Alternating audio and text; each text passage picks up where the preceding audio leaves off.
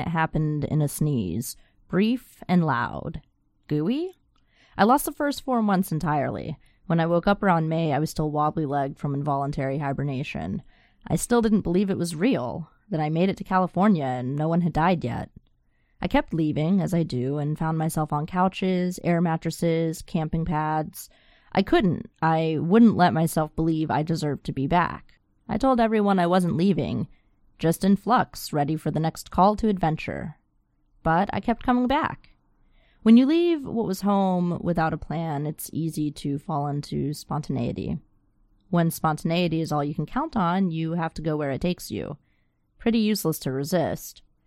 I couldn't force myself to come up with a plan since that method had failed spectacularly since the first time I left Florida years ago. I also couldn't force my brain to go back to the way it was. I couldn't plan ahead because I couldn't imagine the future anymore. Time stopped. There was nothing but the moment and the past. My brain was stuck on the same scripts and scenes, replaying them over and over in waking life and in dreams. My focus was scattered, and many days I could feel nothing. It wasn't great. I lost relationships, but found myself back in therapy, which I stubbornly accepted.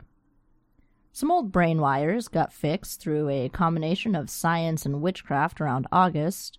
Maybe it was the quietness of the nights in Amsterdam, where I picked up smoking again. Maybe it was the pixie who woke up the young monster in me with old vices. Maybe I stopped dreaming so much at night. I have the science of EMDR to thank for much of this progress. I stopped sleeping all day and instead found days bleed into nights and into mornings and into days. I wasn't as tired all the time. I stopped feeling sorry for myself, and one day I couldn't feel guilt over my shortcomings anymore. I had buried the old routes through science and witchcraft, I reckon. Or more likely, I was just crazy. I'm no doctor, so I have no idea what actually happened with my brain, but one day I woke up feeling fully alive. Alive like I hadn't felt in years, nearly a decade, if I'm being honest. The internet suggested it might be hypomania, but I didn't have the focus to get a real diagnosis. Or maybe nothing was wrong with me, and this is just the way I was supposed to be when depression and anxiety weren't ruling my life.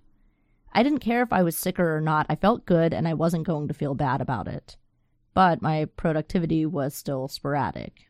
That didn't feel great. I never wanted this feeling to stop. I didn't want to feel like dying ever again. But awesome things must come to an end, and in those bright mornings, the sunlight reveals the shaky hooves of unicorns brought back down to earth.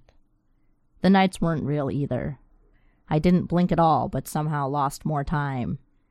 My energy was finally back, but I didn't know how to focus it. Purpose, direction, meaning. Words that can take a lifetime to sort out, and I'm running out of time. Los Angeles isn't real. It wasn't real when I arrived, and it hasn't been real each time I found myself returning. That's what I love about it, and I fully expected to hate it. LA was meant to be a stopping point in between other destinations, and when people asked how long I'd been there, I told them not long, and I wouldn't be staying for long either. But I kept coming back. People move to this city for a lot of reasons. To escape, to chase a dream, to reinvent themselves, to recover. I found myself here accidentally. At least it feels that way. Other people might think it was meant to be. I'm no theologian. I'm just someone who had to leave a place, didn't have much of a plan, and literally winged it trying to find something worth salvaging in the shards. The process hasn't been pretty, but the people here are beautiful. Every time I came back, it felt more like home. Home. This is not a word that feels familiar to me. It's a word I sometimes catch glimpses of in different places with the right people. Home can be anywhere for me. I've lived out of a suitcase for over a year now.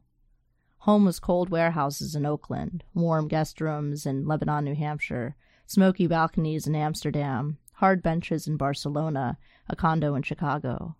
Home was a warm laugh from an old friend, a knowing glance from a co-conspirator, the dulcet tones of a gorgeous woman, homemade cranberry sauce. I've never been to Philadelphia, but it's always sunny in LA. I didn't know how much I needed the constant sunlight, even if I only looked at it through a window inside a blanket many days. I didn't know that I needed more sequins. I'll never have enough, and this is a city that has no particular season for them. So, I'm going to stay put for a while. When I started this journey, I had to get comfortable with uncertainty, with not knowing where I would be next month or next week, with saying yes to as many calls to adventure as possible. I didn't have much when I left, and now have even less of everything. I've never felt freer. And I'm so grateful for my friends who've stuck by me during this journey. I don't know how I could have kept going without my chosen family. And I know it hasn't been pretty or easy. I kept saying I wasn't staying, but I've been gifted a rare opportunity here. Location stability has eluded me for years, but now has quite wonderfully appeared. For all of my gallivanting around, it feels good to know that I can take a breather for a while. I got comfortable with always leaving because I never assume I can stay in one place for too long. The drawback of that is that my energy hasn't been solely focused on a vocation. I've survived by doing different types of work and keeping my expenses as minimal as possible while my brain slowly rebuilt itself. I'll never stop loving travel and still plan on being location flexible as much as possible. But I can't live in side hustle land forever. Constantly being on the move made it a little harder to dedicate time to what I want to create here on Patreon and on a professional level. Turns out I need slightly more structure than none. It's time to focus. It's why I disappeared from social media for a while and will continue to limit my time while I rededicate my time to new endeavors. I want something a little more long-lasting from my career. I didn't expect to fall in love with another city so soon, but this sassy bitch stole my heart. I'm excited and really nervous. What I'm doing is likely to massively fail, which is even more reason to push ahead full force. My life wouldn't be worth living if I stayed afraid of what could go wrong. It wasn't when I did, and I can't afford to be risk-averse. It damn near killed me the first time.